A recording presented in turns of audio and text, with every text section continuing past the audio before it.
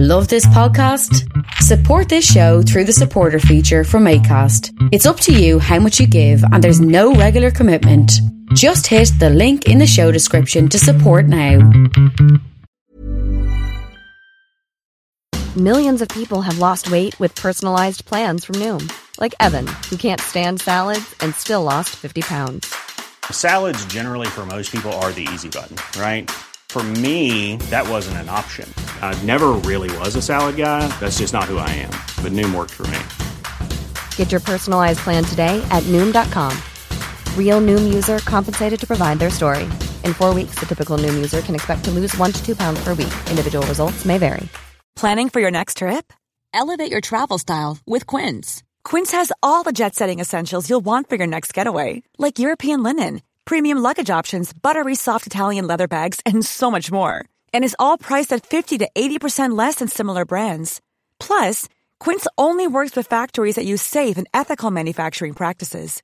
Pack your bags with high-quality essentials you'll be wearing for vacations to come with Quince. Go to quince.com/pack for free shipping and 365-day returns. Please consider supporting Black Women United YEG for the protection and advancement of Black women and girls in Alberta. You can learn more about them at bwunited.ca.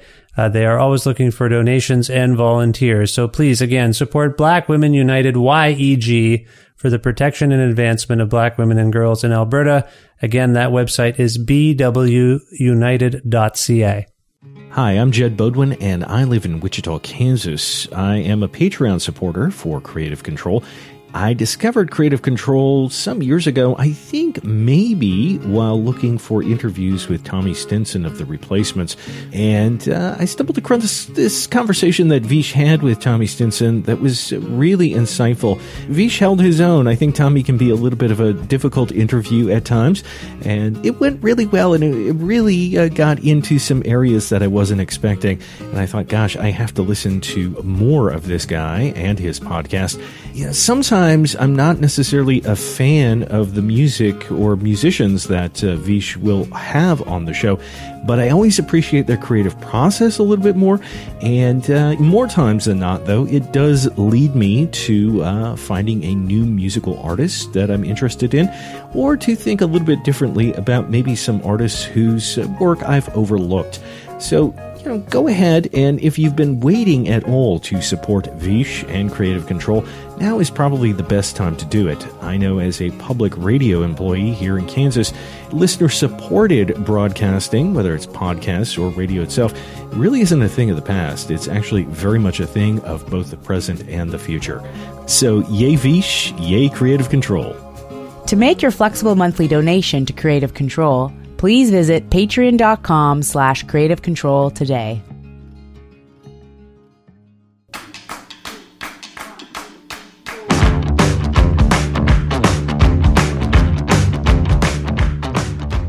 Britt Daniel and Alex Fischel are both musicians, songwriters, and singers currently based in Austin, Texas, and Los Angeles, California, respectively. For almost 30 years, Daniel has been a driving force and principal songwriter in the influential, critically acclaimed, and powerful rock and roll band Spoon.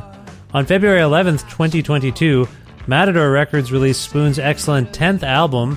It's called Lucifer on the Sofa, and it's prompted the band to hit the road, including one of their most extensive cross-Canada tours ever.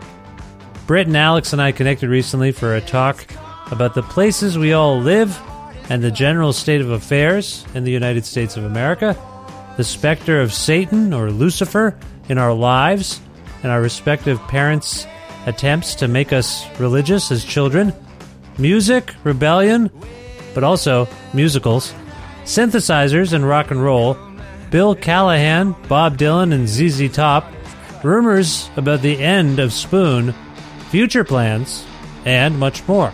A part of the Entertainment One Network with the support of listeners like you who follow and subscribe to this podcast and spread the word about it, and make flexible monthly donations at patreon.com/Creative Control, with additional support from Blackbird Music, a well-stocked record store with locations in Edmonton and Calgary, Alberta, and friendly staff who will happily help you fill your special orders for hard-to-find titles, or say you want a copy of Lucifer on the Sofa by Spoon, just head over to blackbird.ca. Maybe they'll connect you and help you get that record of yours. You know what I'm saying?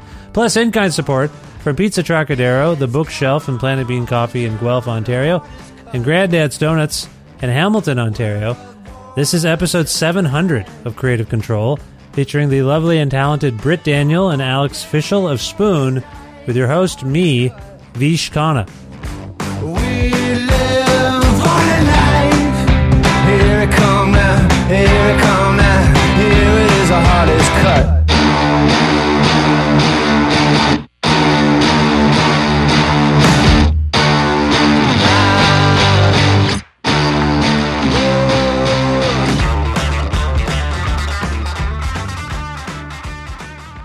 Hey, Britt, how you doing?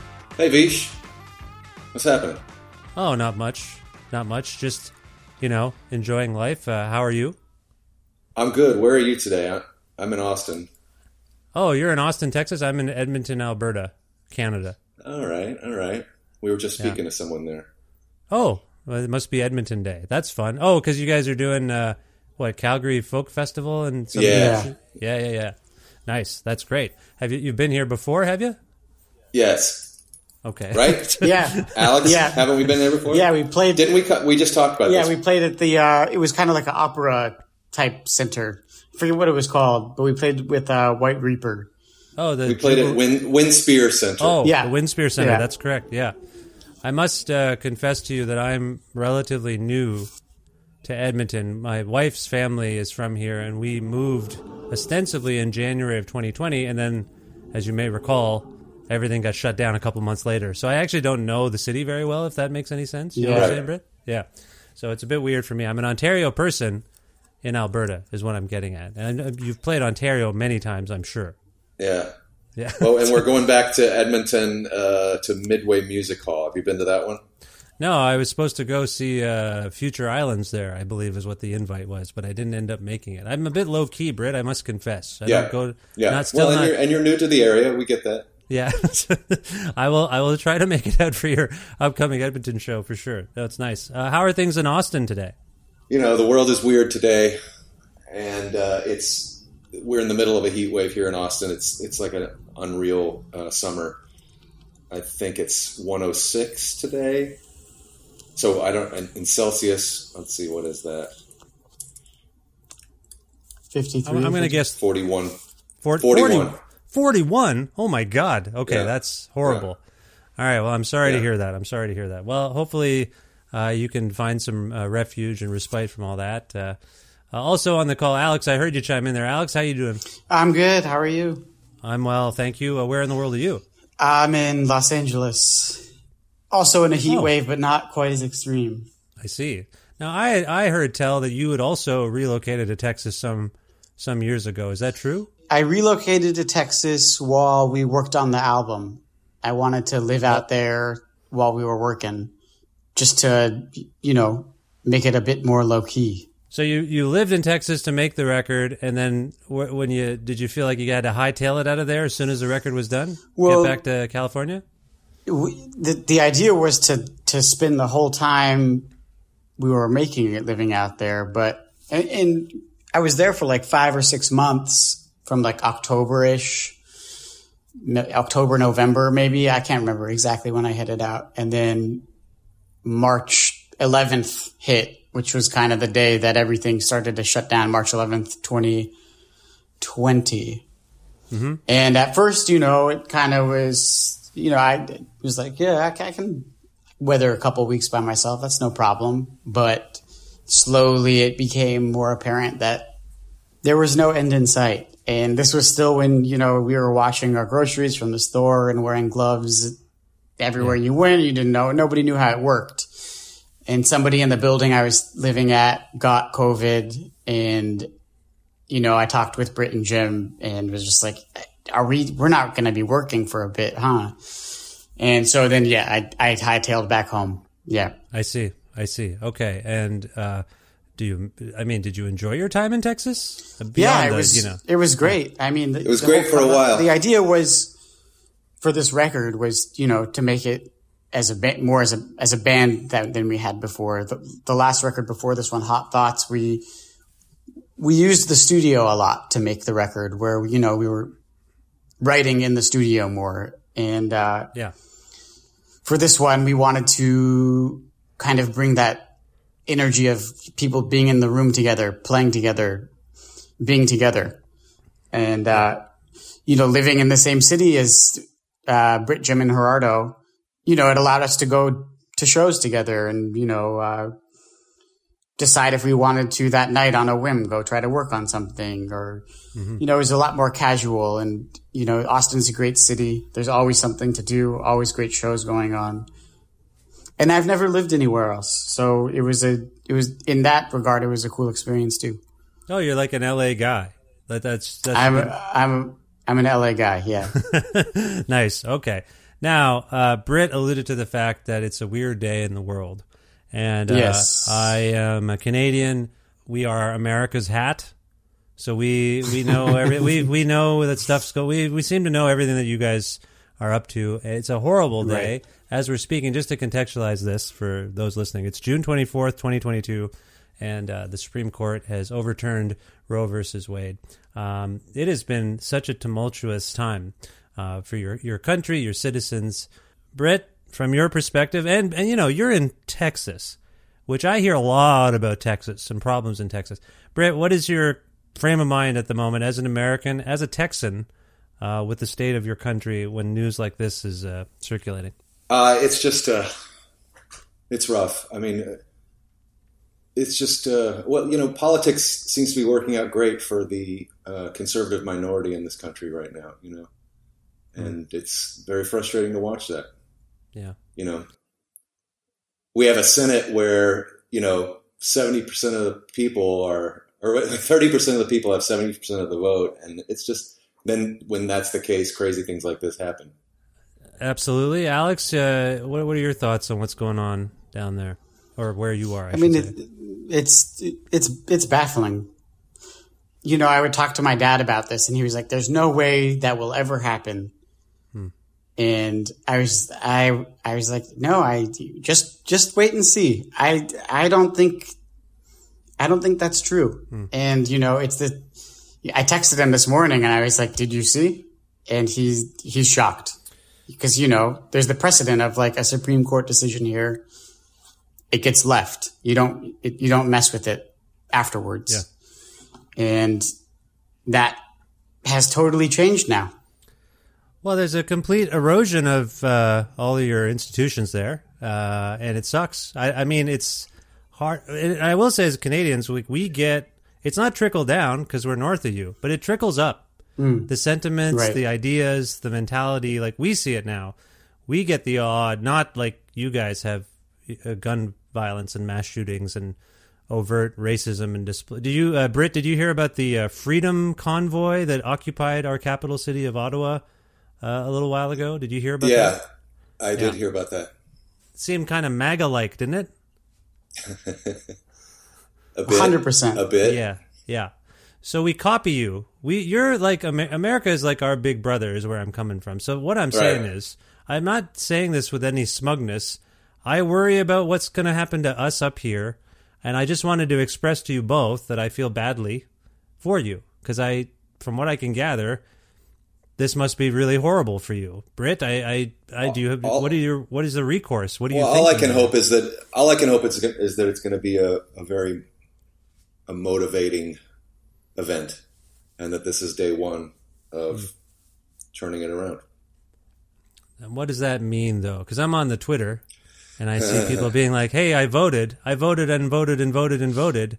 Nothing happened." Like you're not. It doesn't sound like you're forlorn and hopeless. Is that what you're saying, Britt? I'm saying I hope that it's going to be motivating. I mean, that's all I can do is look for some kind of positive. But yeah, it's a dark day. Yeah, it's horrible. Alex, I don't want to leave you out of the notion of, asking a musician to help us fix all of the world's ills. Alex, what do you think is going to happen? Do you have hope? I say vote locally as much as you can. Yeah. get involved with local politics as much as you can, because that seems to be that's the most positive thing I've heard you say in a long time. Yeah.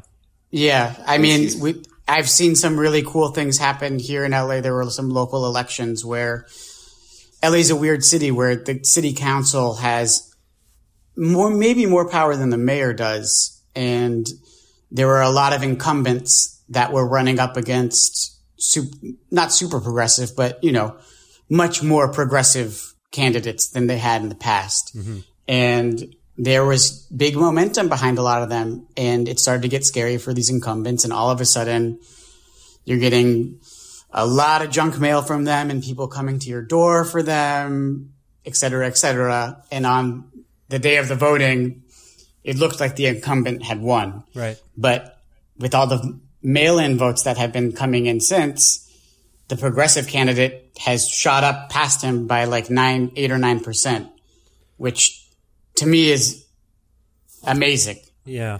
Cause that's a direct, there's contact. There's more contact there between like a constituency of a city council member as opposed to like a senator or something like that.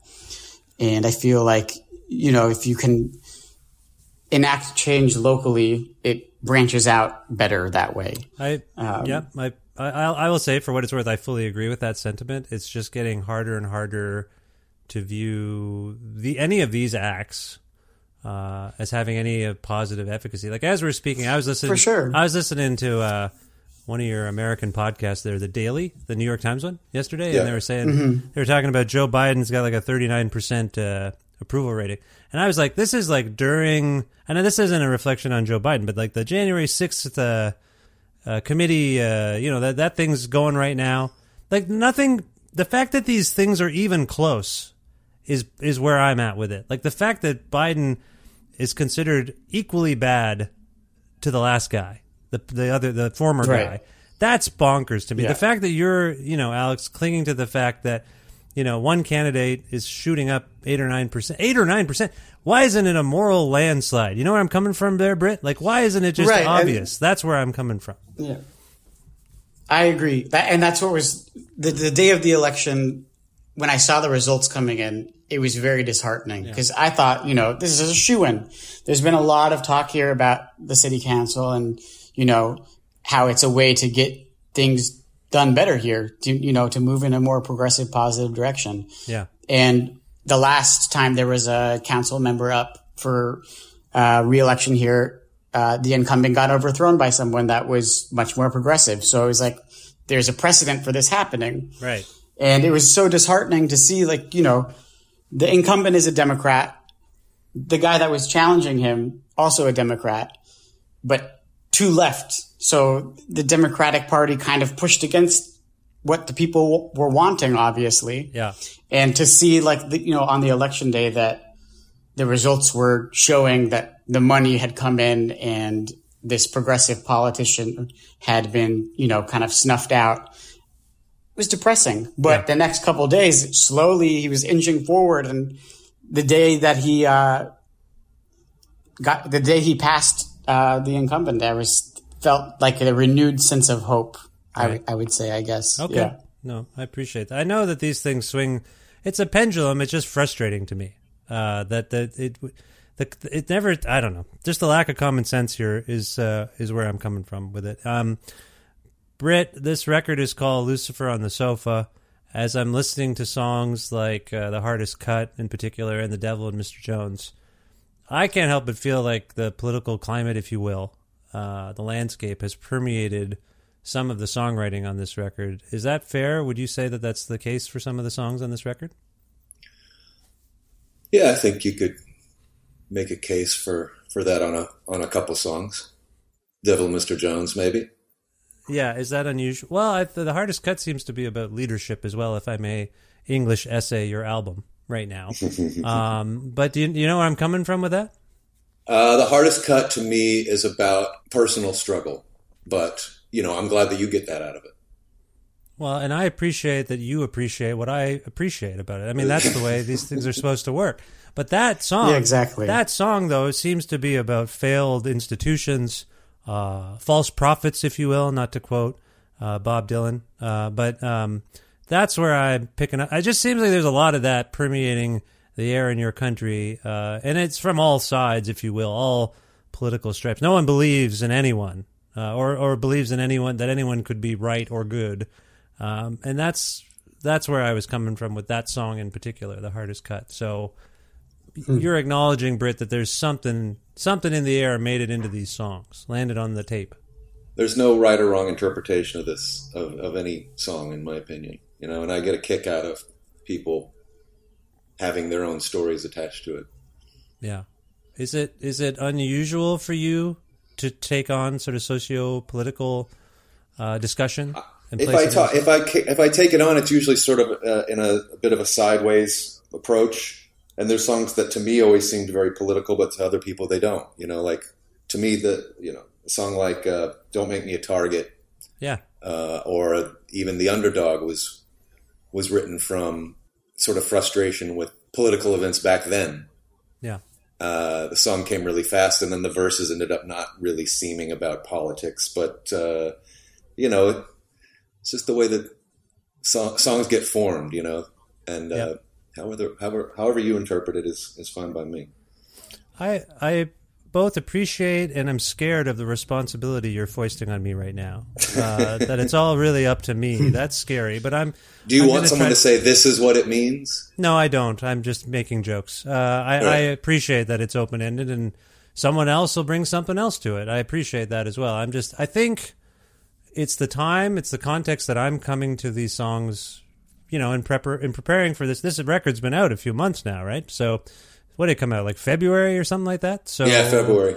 Right, but I'm coming to it in the context of us talking. I spent more time with it recently, and guess what's happening right now? A lot of fractured disillusionment, more polarity than ever. As we're speaking in a single week, your Supreme Court is destroying everything. This is spending the week just destroying everything. So that context feeds into my experiential listening to this record experientially. You know what I'm getting at there? Yeah, I get it. All right. I appreciate you getting it. That makes sense. Alex, I don't want to leave you out of this conversation because I find it... I don't feel left out. No. I mean about the lyrics. And no, I didn't think... I think I'm being a pretty good host, goddammit. I'd say you are too. Thank you. I appreciate that. Now, here's what I was going to say there, though, is I have found in talking to bands, when there's a primary singer or a lyricist... I sometimes can make hay out of talking to the rest of the band members about their both objective and subjective experience with those songs. Because, you can say, I didn't write it. I don't know. Talk to the guy who wrote it. But in making the records and touring behind them, you hear these words in your head arguably more than anybody, really, beyond the guy, the person who came up with it, I should say. Anyway, my point is, do you have any perspective on Britt's mindset on this record in particular, in an overall sense? Do you have did you come away with an impression of I think he's kind of getting at certain things here? Can you speak to that? I can't wait. I can say that when I first heard the lyrics to the title track "Lucifer on the Sofa," I was pretty floored by them. I just thought it was a really earnest and beautiful portrait of a time. And what I was taking away from it was I could feel myself there walking along those streets. Whether that was because I had been living there or not, I don't know, but it just felt really tangible and really relatable. And I was super moved by them. Yeah.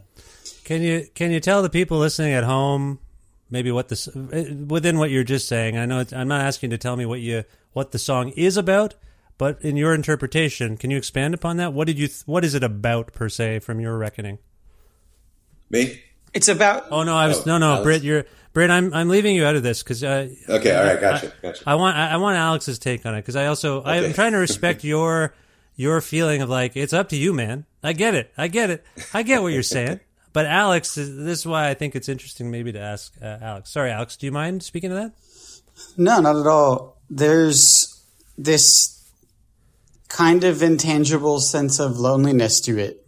And, you have these desolate streets that, I know that they're not always desolate, and you're walking around this shell of a city and you're sitting on the couch alone, kind of forced to look into the mirror a bit because there's not a lot else going on.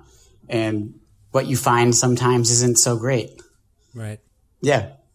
What do you make of the, there's a couple of invocations of Satan, the devil, Lucifer. He has many names. They have many names. What did you make of that? I'm going to go again. Alex, what do you make of that? The fact that Britt is invoking this figure. Well, it's a powerful figure to draw upon. I mean, anything biblical has a lot of weight and power to it. Mm-hmm. But I mean, then you're getting into like theology a bit, I guess. Like my interpretation of the devil as a whole is not like a singular being that lives under the ground that's waiting for your soul. It's, kind of the way that the song uses it as this metaphor for the darkness that everybody has within them. Yeah. Not like a figure, but more of a feeling. That's a really fascinating interpretation. Britt, what do you make? This is going to be awkward now on the tour bus. Britt, what do you make of Alex's interpretation of your use of Satan, the devil? Well, I think he's right that in retrospect it's a metaphor. But I grew up in a situation, a couple of different situations where Lucifer was not a metaphor; it was a real entity, and it might have been that guy down under the ground. It was approached more like that. I went to I guess you'd call it a Bible church, a Protestant, non-denominational Protestant church on one weekend, and then with my mom, and then the other weekend I'd go to church with my dad, which was Catholic, and so I got a lot of it. They made sure I got a lot of it. Right. And when I wrote the song, I wrote the lyrics pretty fast, and I was trying not to judge them as they came out, but I liked that line, Lucifer on the sofa staring at you. It just seemed very creepy, and I pictured the real Lucifer on my couch staring at me, and how and how creepy would that be? In retrospect, yeah, it's easy to make it a metaphor, and Alex, you said it well about being forced to look into the mirror a bit. That's where it's all about. Right. I appreciate that. I was my parents are from India. I'm first generation Canadian here. So they came over and they had lots of expectations, or they really wanted to make us as Indian as possible, even though we were trying to assimilate. I was born here. My assimilation was the difference between being at home with my parents and being with the white kids. But they really stressed Hinduism, and I resisted it the whole time, pretty much. But at some point, I really began questioning them. Like, well, what do you mean we have to do that? Why do we have to do that? And they didn't have really solid answers. So in being fed this mythology, if you will, about Lucifer, Britt, did you have a moment where you were like, wait a second, there's no Lucifer. You're making this up. Did you have that as a teenager or something? I did. I did not go easy with them, Oh. And I rebelled a lot. Like right away? Yeah, by the time I was 11, 12. I mean, and we didn't have a lot of, I'm not saying that we had a lot of deep conversations about it, but it was not easy for me to buy into those worlds. Yeah. Okay. Well, so is it safe to say you're not a particularly religious person now? I mean, I have trouble answering that question. I'm a spiritual person, Yeah.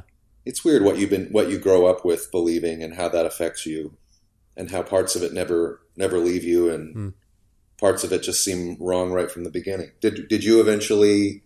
So it's not something you ever took to your parents' way? No, I mean not to the extent low level sort of philosophical faith or spirituality in something, but not subscribing to any personalities, so to speak. If we can call Lucifer a personality, he's just a colorful personality.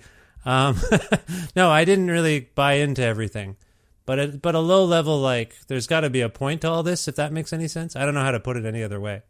Right. Yeah. Right. Was that clear? Or was that too muddled, Britt? I don't know. No, I get that. Yeah. Just like not. See, this is the thing. So, Alex, I don't know, but the same sort of question for you, Alex. I don't know if ideas from your parents were foisted upon you, and at some point you had to resist them. What I have found as I've gotten older is all the stuff I was just knee jerk against as a kid or a teenager. Some of it is slowly assimilating its way into my life as I'm older, maybe with children. I don't know. Right. But this notion of like there must be some tradition or heritage I can pass along here. I'm really wrestling with that right now because my kids don't know their Indian heritage very well, and it makes me feel like I'm a sellout or something. Like I'm not doing the culture right. Anyway, sorry, Alex, did you have anything like what we're discussing in your upbringing? Yeah, totally. My parents, my dad's Jewish and my mom converted, and they didn't have very stable homes growing up. So in their mind, a way to create like a normal, stable family was to get super involved in religion. And I went to a Jewish school till I was like 14. Every Saturday we had to go to temple. I didn't go out on a Friday night till I was probably 14. Pretty strict. Yeah. And I can remember being in kindergarten, 5 years old, and we're learning about Adam and Eve and, Noah and his ark and all that stuff, and just being like, how do people believe this? This is so obviously not real. Like, this could never happen. Mm-hmm. And being so confused, by these, the teachers are older, so you're like, you're supposed to be smarter than me, but you think this is real? and maybe they didn't, I don't know. I wasn't asking them that, but just this sense of like, what is going on? This is so bizarre.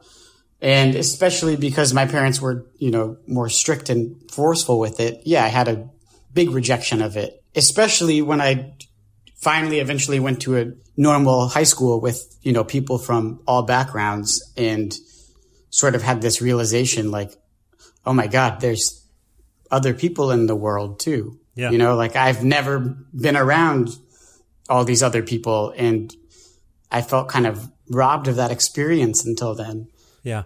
But you're saying, like, there's definitely some threads in like what I was taught, not in like any literal sense, but more like you said, philosophical and like, thoughtful.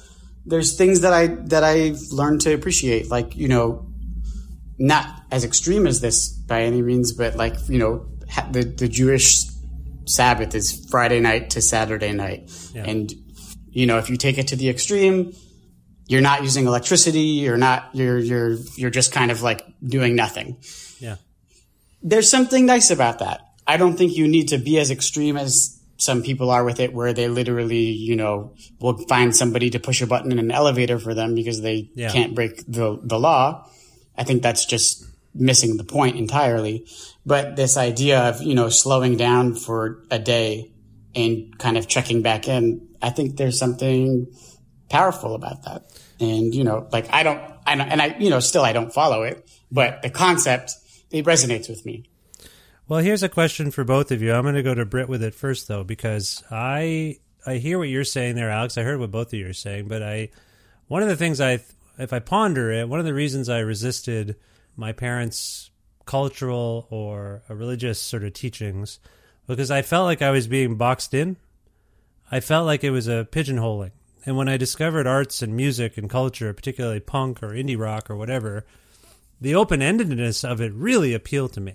Hip-hop in particular was a big one for me too. Like, oh my God, like if I was a liner notes kid, I would read the samples. I would be like, what's this jazz record? What's this? What's that? And so the open-endedness of music and art and culture really, in a weird way, drew me even further away from what my parents were trying to instill in me. I don't know if that resonates with either of you. Britt, did music sort of take you in a direction even further away from maybe what your parents were getting at? Well, maybe, but I mean, a lot of my appreciation for music comes from them. Oh. My dad played, he collects guitars, and he would play a acoustic guitar around the house all the time. He played records really loud. My dad's way of waking us up when he was feeling funny was to put on a loud record and come dance into the room, you know. And I got very obsessed, not only from listening to the radio, but also just once I was allowed to put the needle on the record and do that and run that myself as a little kid, then yeah, that was just that was where my focus lied. And so not rebellion. Yeah, there's a bit of pride there. You were connected to your father in particular. I'm trying to think. There were certainly some records that they didn't want me to listen to that were forbidden. Oh, you know? Oh yeah. But of course, I found ways to listen to them. Do you remember any of them? I'm just curious. Yeah, like 1999 by Prince had a song called "Let's Pretend We're Married." I'm not allowed to listen to that, and I think that, you know, the album itself was banned, but I could put it on a cassette that was not labeled, you know, and listen to it on headphones. Well, now you're in trouble on two fronts because you're bootlegging. You're not only listening to contraband, right. You're bootlegging the thing. Okay, I appreciate it. We got in trouble with that for that on the last interview too. Okay, see, it's getting cracking down there. Alex, sort of same question. Do you think you were drawn to music and art or anything like that for any particular rebellious or self-assertion? Like, was there any of that at play? I don't know. I mean, I have kind of a similar thing with Brick, where, you know, I remember on Sundays there was a radio program here, I think it still runs, called Breakfast with the Beatles, and it was on every Sunday. My mom's stepdad was a DJ, so we had a really extensive vinyl collection. And my mom, she likes music more than my dad, for sure. My dad's kind of like more musical theater, I guess. He likes musical theater. Wild to me. But my mom... Like musicals? Yeah, like he likes to listen to musicals. Yeah. Right. In his car, he had like Phantom of the Opera, Les Mis, like probably one other musical, and then like Fragile by Yes.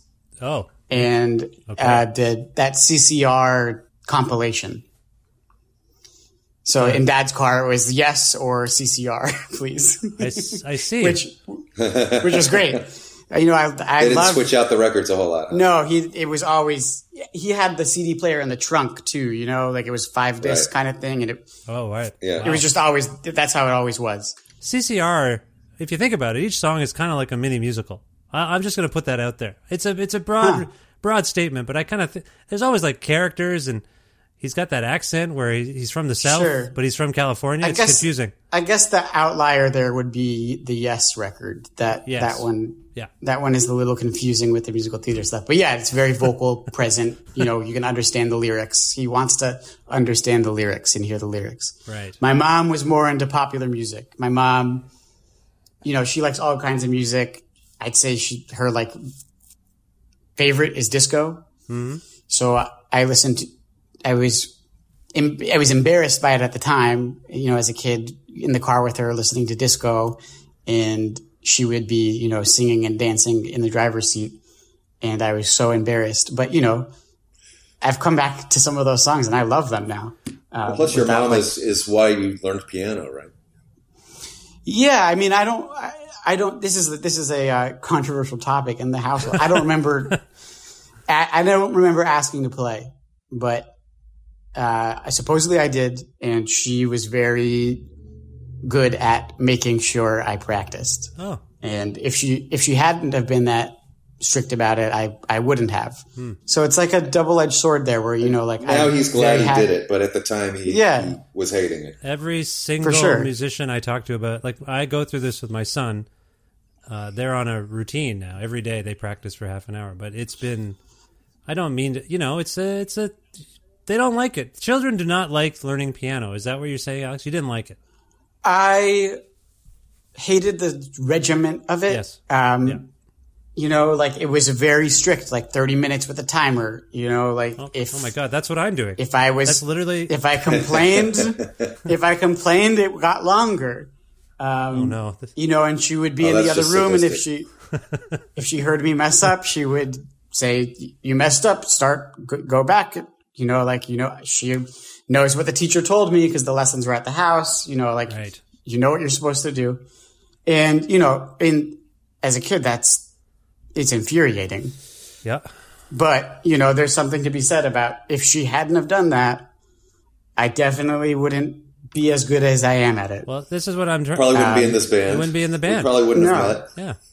And eventually I got to a point where I figured out how to satisfy both because it ended up becoming my own thing. Yeah.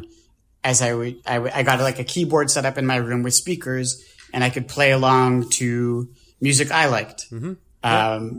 Or, after I was done with the timer practicing, wanting to kind of improvise on my own and, mess around. So improvising didn't count towards the 30 minutes? No. Yeah. No, it can't. No. And you have to ask the teacher to if they can, teach the child one song they like. Like my son wanted to learn the theme song. I think it was for that show Gravity Falls. Anyway, they figured I'm not familiar with it's the like show. an animated. It's like a cult hit now. There's all sorts of tweets about it all the time now. I don't know what's going on. It's like done, but it's it's very good. I saw some of it. The kids all like sarcastic, funny comedy in their cartoons, like more than I remember it being present. Does that make any sense? Like I don't remember it being that sarcastic as a child. Mm. Right. Well, the kids now have a lot more access to information, so I guess that would make sense. Yeah, absolutely. Now, speaking of information, earlier, Alex, you were talking about Lucifer on the Sofa and how it was going to be more of a live record. That was the plan, anyway, and that's why you ended up being in Texas for a while there. And the narrative around the record, and it's obvious just by listening to it, is that it is meant to be a little less synthesized than maybe the last, the most recent Spoon offerings. Britt, I'm nutshelling everything. Is that about right? The aim was to do like a more live rock music record, as opposed to a more synthesized one. If that makes sense, does that make sense to you? Yeah, synthesizers were pretty much all but outlawed. Outlawed. Right. Oh, I see. Yeah. Did any synthesizer slip into the record, Alex? Barely. Usually, when it would come up, Yes. I would say that's not what we're doing. If it was a synthesizer, it had to really feel like it wasn't. When the song "Wild" starts, I can't help but feel like I don't know if it's just treated drums or what's going on, but I was like, oh, this sounds a little less, rock drummy, if you will, or rock soundy. Rock soundy is the technical term. Do you know what I'm getting at there, Britt? Yeah, I know what you're talking about. But it's real drums played along to a drum machine. So there's some synthesis. So you got both in there at the same time. Right. Okay. Well, when I say, I mean synthesizers is what I was talking about. But yeah, generally we tried to lead away from anything that was mechanical like that and more towards the band playing in a room sound. Right. Now, Alex, you're a keyboard player. Do you play the synthesizers when there's synthesizers in the mix? Yeah. Okay. So this decree comes down. I believe it was a constitutional amendment. Britt said all synthesizers were banned. Do you get a little sweat on your brow? Oh no, they're coming for my job. What am I going to do? We were all... No. I see. Being a keyboard player, I always wanted to play guitar. And I like, for me, it was like, how can I get a keyboard to sound like a guitar? Because all the music I was playing along to as a kid, for the most part, was guitar music. I mean, there was some stuff that was more keys were there, but it was mostly guitar stuff. So I wanted to be able to do that. So I was like, here's an opportunity to try to play guitar more. Yeah. When I met this guy, he told me he could not play guitar or bass, and now he plays guitar better than me. That's subjective. I will take the compliment, but I would. But you definitely told me you couldn't play guitar. You remember that, right?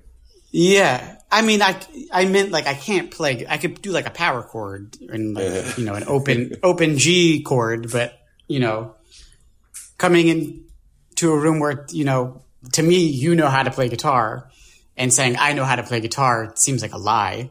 So I don't play guitar. I know how to settle this duel or debate right now. Who who rips the solo on the hardest cut? Which one of you Neither does of it? us. Neither of us. Oh my God. Okay. Well, Gerardo. I'm Gerardo sorry. Larios does. I'm sorry. You're both demoted in my mind. That is an amazing solo. That's a great. It is, right? It comes out of nowhere and it just rips through the speakers. I love that. So it is a guitar. And that was like, he did that like in like 1 or 2 takes. I feel like it was like real quick. Yeah. And he's, you know, we wouldn't have been able to do that kind of thing without him being in the band. He can play guitar like that. Yeah. You know? No, it's great. So I understand that you were touring behind Hot Thoughts, I believe it was, and that experience of playing those more synthesizer-oriented songs live made you kind of come to the conclusion that you'd like. Sorry, the way that you rendered them live made them more rock-oriented. Alex, this is clumsy. Is that right? Livelier? It wasn't even just about synthesizers. It was about the way that record was made, which was a very pieced together, very produced record. Right. You know, starting with a session in Pro Tools and sort of that's where you're writing the song. Right. You know? Right. So we wanted to do it a little differently this time. Yeah. Write the songs and then record them. Fancy that. But what I couldn't articulate there is the touring behind those songs had some influence on your approach to making Lucifer on the Sofa. Is that a cleaner way of saying it? Yeah, that's true too. Yeah. Okay. Yeah. So where I'm coming from, so you had that personal experience of taking songs on the road, realizing they were becoming something else as you were playing them, but in suggesting to each other, let's do more of a rock and roll oriented album. I wonder if that's a comment on the state of that sound, those kinds of bands these days. I'm not trying to put too much pressure on you. There's no pressure. I'm not putting the burden on Spoon to save rock and roll. However, I wonder if that's part of the philosophical framework of let's approach this record that way. Britt, were you thinking there was an absence of the kind of music that you ended up making on this record in society as a whole, if you will? I remember saying to people, you know, I think what we're doing is we're making a rock and roll record, and I don't know if that makes any sense. You know, maybe that's not, you know, for the world and where we are right now, that maybe that doesn't make sense, but it makes sense for us because we're not hearing enough of those kind of records. And yeah, we feel like we felt like we could make one and knock it out of the park, you know? Every time you put out a record, that's what everyone says. Oh, they knocked it out of the park. Oh, it's even better than the last one. Do you ever get sick of hearing that, Britt? It happens all the time. Every time you make a record. It's never. Good. Okay. Just never. Making sure you like compliments. Not everyone likes a compliment. Some people loathe them. But you I'm just kidding. Alex, what do you make of this rock and roll discussion? Is rock and roll dead, Alex? Did you guys do anything to help sustain No, it? I think I see it like a pendulum. Like, I think it's actually on its way back towards people playing with guitars more. I mean, a lot of bands that are becoming popular, like Idols, for example, you know, they're pretty big and they're a guitar band. So and a pretty gnarly guitar band. For sure. Like that is not, those are not pop songs. Yeah. Did you guys hear tell of this band Turnstile? Everyone's talking about Turnstile. Yeah, I love them. They're great. Alex knows them. Yeah. I haven't listened to them yet. Yeah, so that's like I saw them on a TV show and I thought they were great. I saw them on, I think, Kimmel. Yeah, I saw them on Seth Meyers. Is what I think I saw them on. But yeah. So there is. I think you know what happened is because of the lockdowns, live music went away.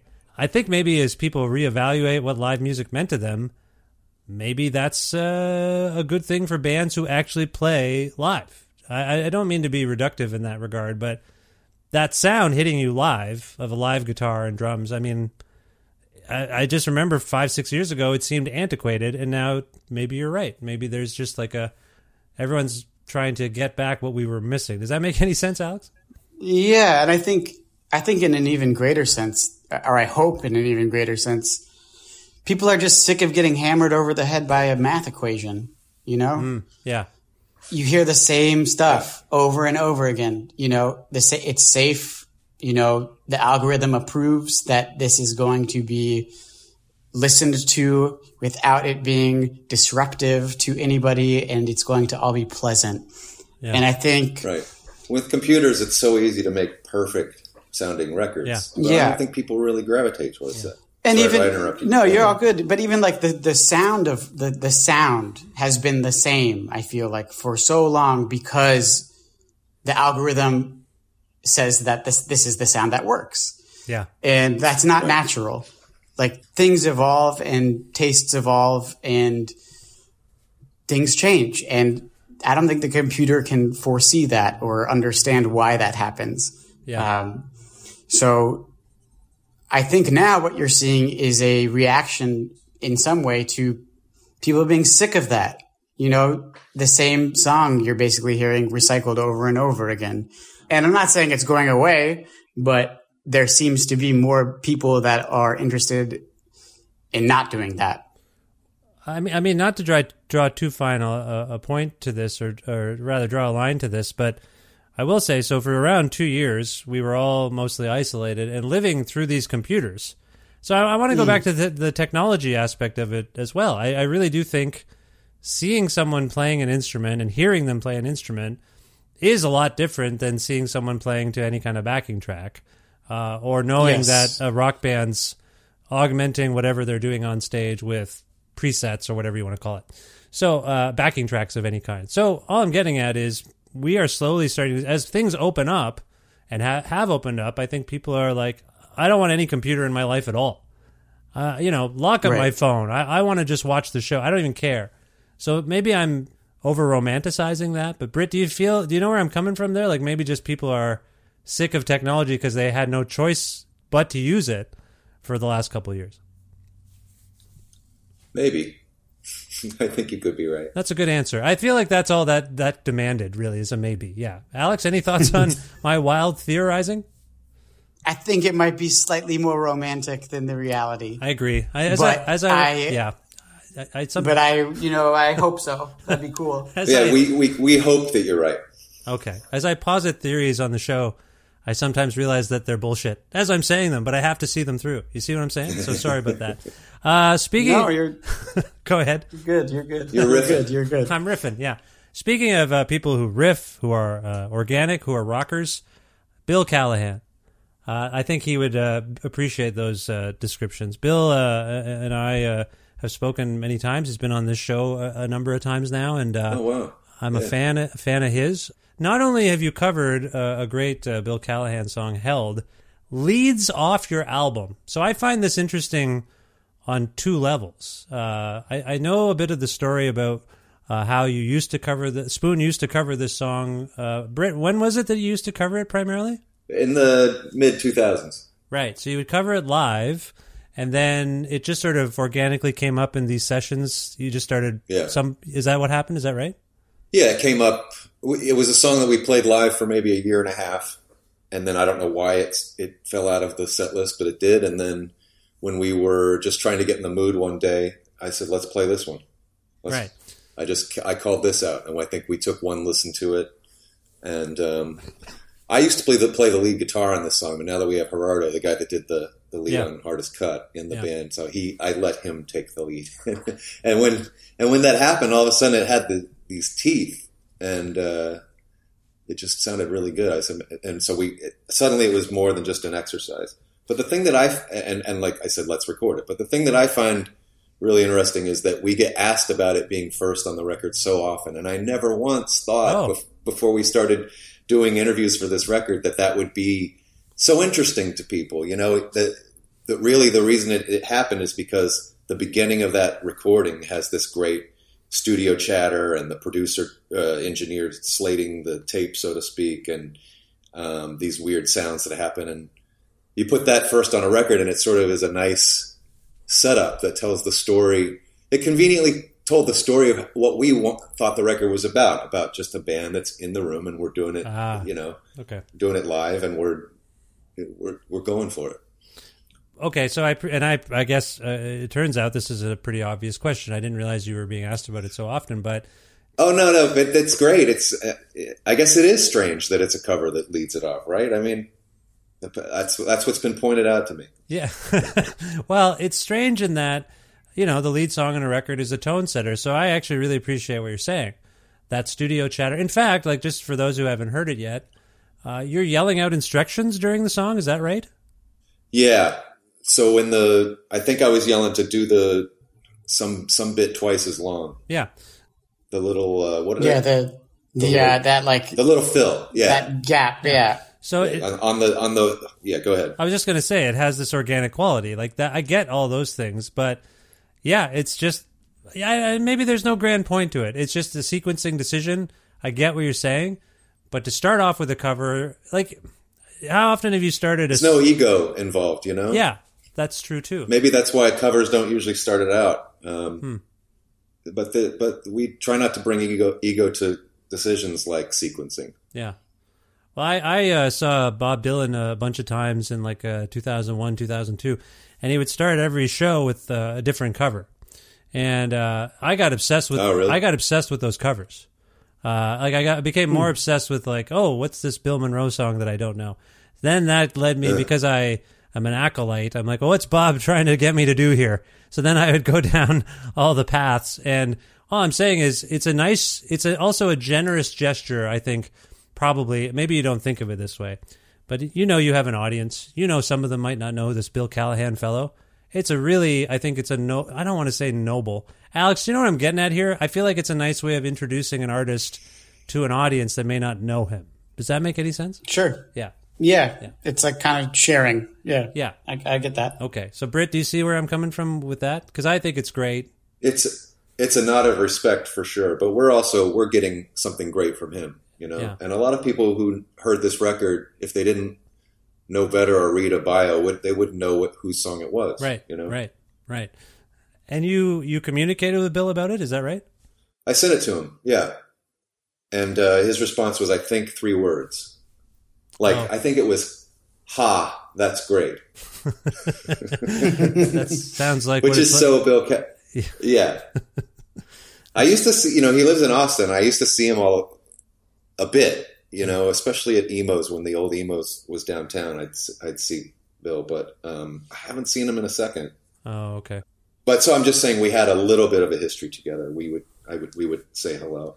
We played a show or two together. So. Yeah. Well, he's one of the greats, and I can verify that for many times I've texted Bill, it's 3 or 4 words that you get back. So it's pretty normal. So I do want to. I mentioned Bob Dylan, and we talked earlier about the song "The Devil and Mr. Jones," and I can't help but ask: Is this Mr. Jones related to the one in Bob Dylan's Ballad of the think so. Thin Man? Yeah, there's a lot of Mr. Jones that are related. I think there's the Psychedelic Furs Mr. Jones. There's the Amy Winehouse Mr. Jones. Yes, he's fun to write about. What about the Counting Crows? There's the Counting Crows song too, right? Yeah, there's that one too. Yeah. I'll just say that I was aware as I was writing the lyrics of the history there, and I went with it because I was like, okay, I'm going to be one of those people that contribute another song about Mr. Jones. That's cool. Now, in your song, the song is called "The Devil and Mr. Jones," but my reading was that Mr. Jones himself might be a con man of some kind. Is that fair? Yeah, for sure. Okay. Yeah, he's a con man. What's the con? Where do you think the con's coming from? What is the con? I mean, we list some of the cons in the song. He'll tell your mother she can sing again, and he'll sell her a melody. I see. He's not an archetype. He's not standing in for some great. It's just a guy. He sucks. Oh, he's a con man. I had some people in mind. That's what I thought. That's what I was thinking. But I'll let you speculate. I don't like how the work you're making me do. Do you want Bob Dylan to tell you what his song is about? Like, I don't, Every time I send an interview request into Bob Dylan's people, that's literally what I say. I want him to tell me what every song means. And does he? And they say, oh, he's not available to do that right now. Right. Sorry, sir. And I say, okay. Good luck. I just got invited to go to the Bob Dylan Center in Tulsa, Oklahoma. Any of you two been to, Alex, you ever been to Tulsa, Oklahoma? Yeah, we played a bunch there. We're going soon. You're going to Tulsa to play where? Aren't we? Cain's Ballroom or something? Yeah, I think we're going Cain's there this Ballroom. fall. Yeah. Oh, it's we played there a few times. Yeah. Yeah. Well, it's great. I didn't know there was a Bob Dylan Center there. There's a Woody Guthrie Center down right around there near Cain's. So you go down the street there, and then you go left on, I forget what they named the street. But yeah, the Woody Guthrie Center and the Bob Dylan Center are on the same block. And I'll tell you what, you want to go to the Bob Dylan Center? I will hook both of you up. All of you. I'll hook your band up if you want. I know some people. I would be down to go. You for should sure. definitely go. Yeah. It's fantastic. The exhibits change all the time, every few months, I believe, and it's great. So anyway, I just wanted to. I like Bob Dylan. That was the point of this little story. Anyway, I just think I think it's great. Alex, do you have any more intel about Mr. Jones before we leave this behind? Nothing. You got nothing. You feel like my lips are sealed. Your man. lips are sealed as well. Okay, I appreciate that. Well, listen.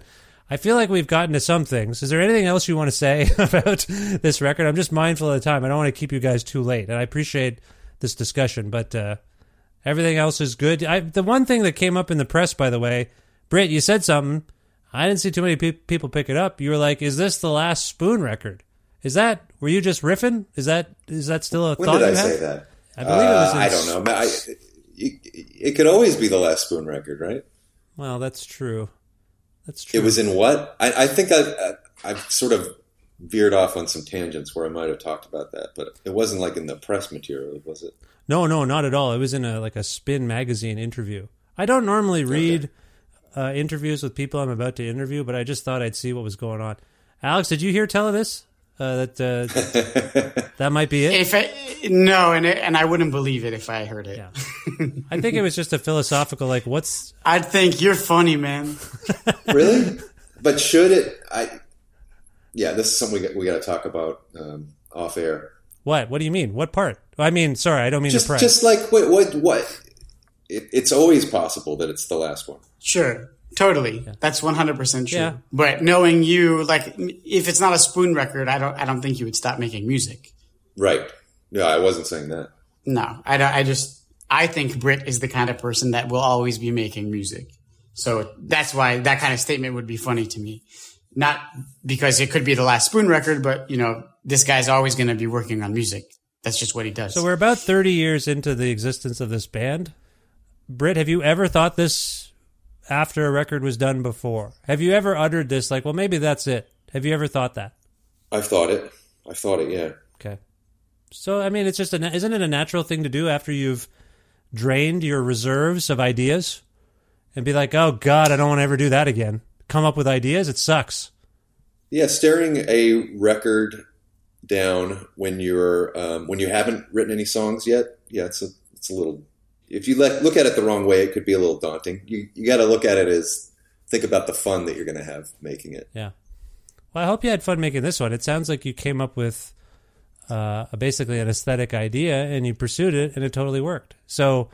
Yeah. Well, thanks. Yeah. No, I did have fun, and when we could get back together again, it was something because for 4 months or so, 5 months in the middle of making this record, we could not get together. Yeah.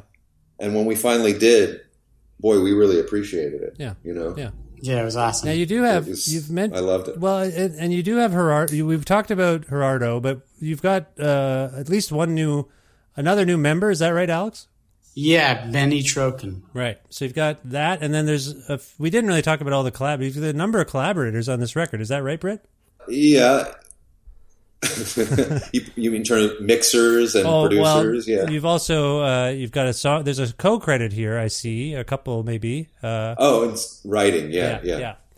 Who are they? Do you want to cite them, or do you hate them now and don't want to talk about them? No. Okay, just make it. There's this. I mean, you might be talking about the one song that I co-wrote with Jack Antonoff.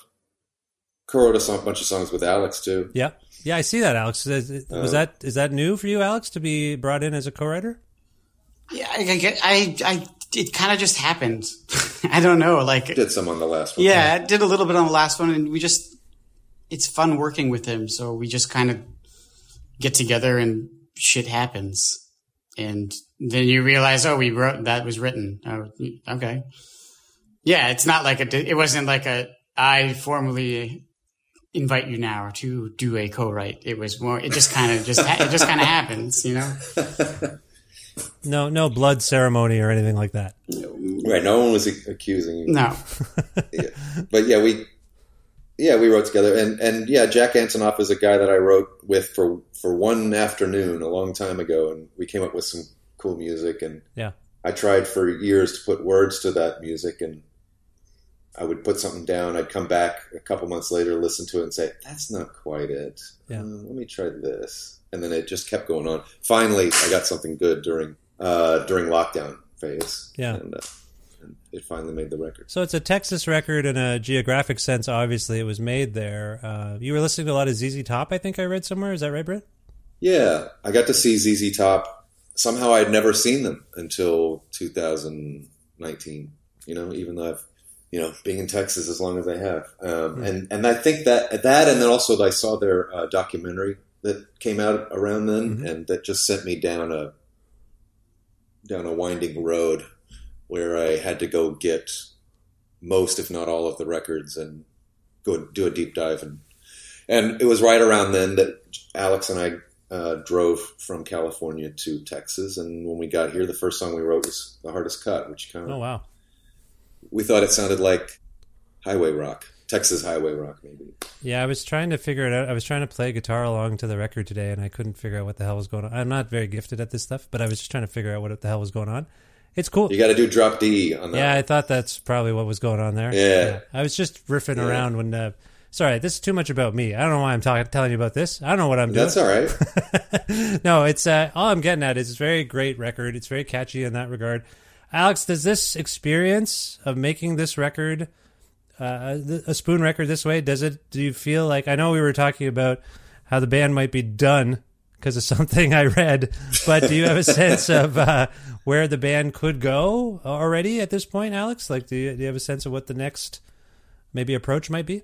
No, it will be revealed in time, I think. But right now, just still enjoying playing this record, and it's still very new being able to play it for people and having them know it. So kind of just in that mode still. Yeah.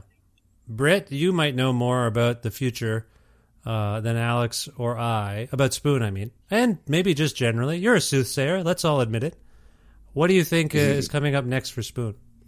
Well, we're in that touring mode, and I love touring. It's one of my favorite parts of doing what we do, and my head is really in that right now. Okay. I feel like we're lucky that at least most of it. I mean, I speaking for myself, I feel lucky that I love waking up on a tour bus and playing shows every night. Yeah. Because I know a lot of musicians who don't. Yeah. And I just don't think you should go out there if you don't. I really love it. That's what's on the agenda for the coming months. But yeah, I'm starting to think about... I've been texting with Alex and saying, hey, what do you think about this? And maybe we should go here and do some writing. Yeah, okay. We're at that stage of it where we're starting to talk about locations. I'm not sure if it's going to be the south of France or Lockhart, but one or the other.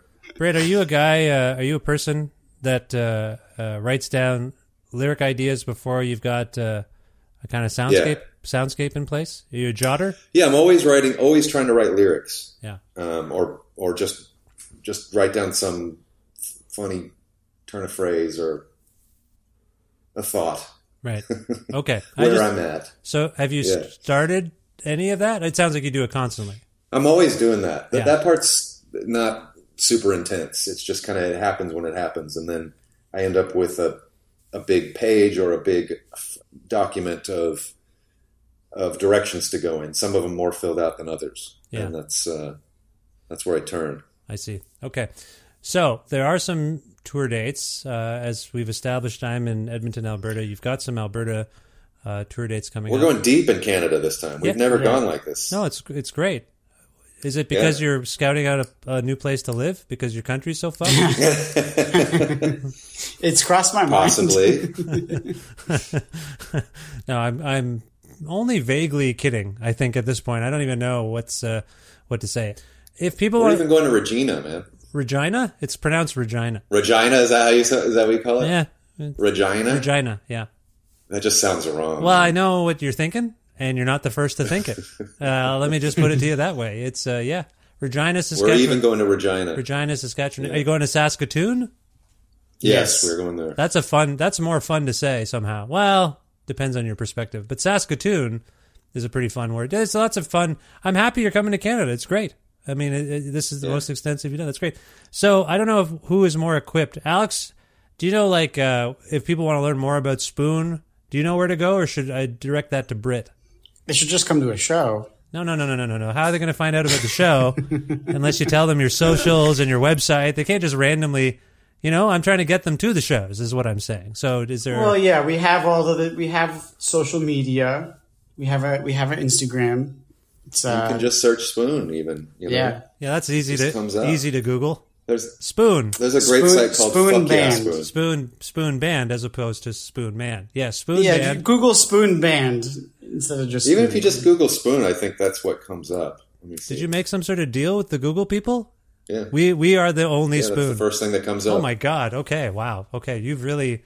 That's a testament to the We've made it, man. high standards that you put out of the world. You've taken over utensils status. That is pretty incredible. Okay, so people can learn more about Spoon wherever they go there, and that's great.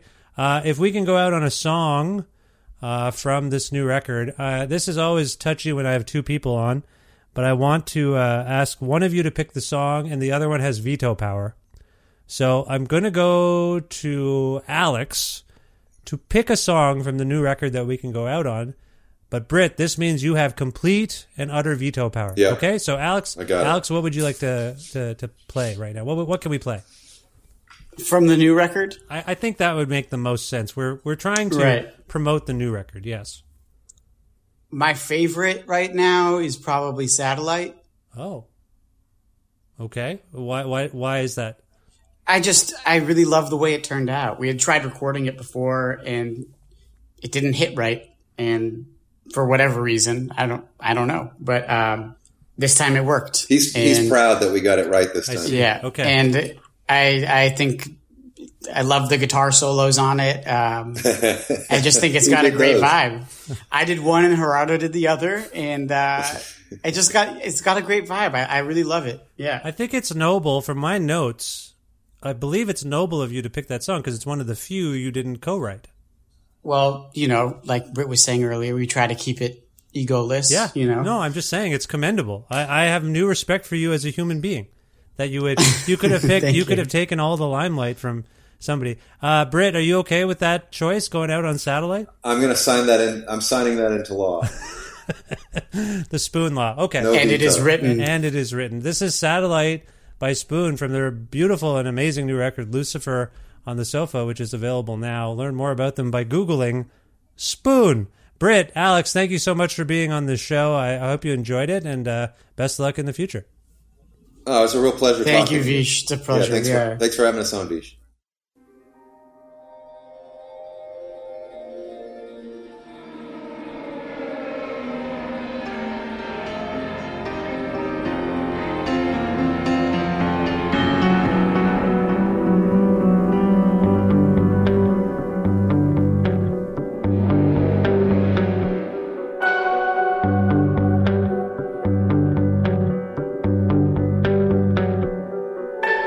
I'll be a satellite out here on my own. I know where you draw the line, I know what you draw it for. We used to walk that line, I know what you draw it for. You got them that love you, got them that you adore. I see angels above you, but I know I love you more. I know I love you more. I know I love you more. I know I love you more.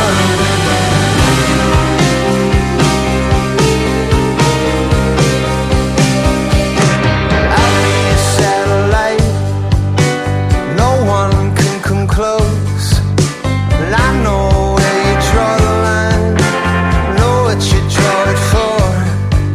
And things got cruel, you know, I know it.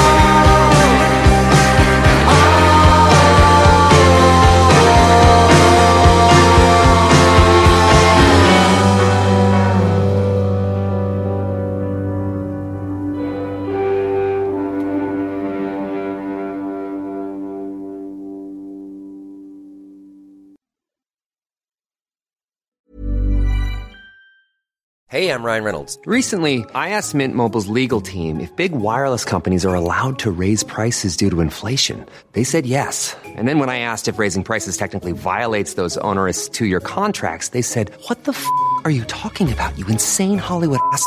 So to recap, we're cutting the price of Mint Unlimited from $30 a month to just $15 a month. Give it a try at mintmobile.com/switch. $45 up front for 3 months plus taxes and fees. Promo rate for new customers for limited time. Unlimited more than 40 gigabytes per month. Slows full terms at mintmobile.com.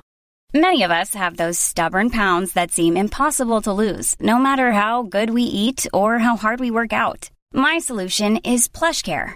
PlushCare is a leading telehealth provider with doctors who are there for you day and night to partner with you in your weight loss journey. They can prescribe FDA-approved weight loss medications like Wegovy and Zepbound for those who qualify. Plus, they accept most insurance plans. To get started, visit plushcare.com/weightloss. That's plushcare.com/weightloss.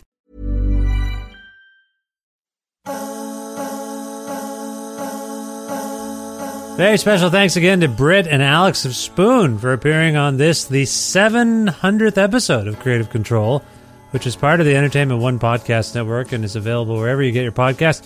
If you can't find an episode that you heard about and you're looking for it, or if you want to learn more about me and sign up for my monthly newsletter, please visit vishkhanna.com. You can also like Creative Control on Facebook or follow the show on Twitter at Vish Creative, or you can follow me directly on Twitter and on Instagram at vishkhanna. Also, please visit patreon.com/Creative Control to make a flexible monthly donation to sustain this podcast. That is the primary source of revenue for all of the work that goes into making this podcast. So thank you in advance for donating, and thanks to all of you who already donate. We have a small but loyal and supportive following, so thank you. $6 or more a month grants you access to exclusive content. Some of that is derived from fresh episodes that I record. Go do a little bit of overtime with people. Some of it is derived from my old interviews that I have conducted prior to starting this podcast. And so, yeah, $6 or more a month grants you access to that. And if you're interested in receiving a Creative Control t-shirt, just message me on Patreon, and I will get you one while supplies last. Hey, by the way, for those of you waiting, I think there's 3 of you waiting for shirts. Just got the envelopes. There was like an envelope shortage or something, and I had envelopes shipped to my house. So they're here. I'll get you your shirts in the mail. You know who you are. Again, patreon.com/Creative Control to make that flexible monthly donation. Thanks again. Also, thanks to the fine Alberta record retailer Blackbird Music, with locations in Calgary and Edmonton, Alberta. You can learn more about them and order things from them, I believe, at blackbird.ca. Also want to thank Pizza Trocadero, The Bookshelf, and Planet Bean Coffee in Guelph, Ontario, and Grandad's Donuts in Hamilton, Ontario, for their in-kind support for this show throughout almost all 700 episodes. Also, thanks to Jim Guthrie for letting me use music of his on this show. You can learn more about Jim at jimguthrie.org. And finally, thank you so much for listening to this episode with Britt and Alex from Spoon. I hope you enjoyed it, and we'll check out their new album, Lucifer on the Sofa, and go see them live if they're coming to a town near you, and it sounds like they might be. They're hitting the road hard. Thanks also for subscribing to this podcast or following it and telling your friends about it and just spreading the word about it. It means a lot. I get to 700 episodes. To make 700 of anything, it's special for me. So thank you so much for your support and for listening to this show. I will talk to you soon for episode 701. Be well. Bye for now.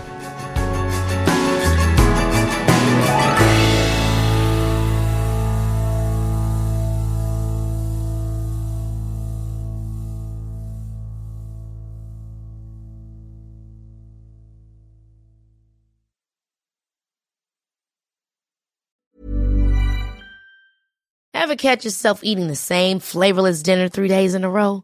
Dreaming of something better? Well, HelloFresh is your guilt-free dream come true, baby. It's me, Keke Palmer. Let's wake up those taste buds with hot, juicy pecan-crusted chicken or garlic butter shrimp scampi. Hello Fresh. Stop dreaming of all the delicious possibilities and dig in at HelloFresh.com. Let's get this dinner party started. Planning for your next trip? Elevate your travel style with Quince. Quince has all the jet-setting essentials you'll want for your next getaway, like European linen, premium luggage options, buttery soft Italian leather bags, and so much more. And is all priced at 50 to 80% less than similar brands. Plus, Quince only works with factories that use safe and ethical manufacturing practices. Pack your bags with high-quality essentials you'll be wearing for vacations to come with Quince. Go to quince.com/pack for free shipping and 365-day returns.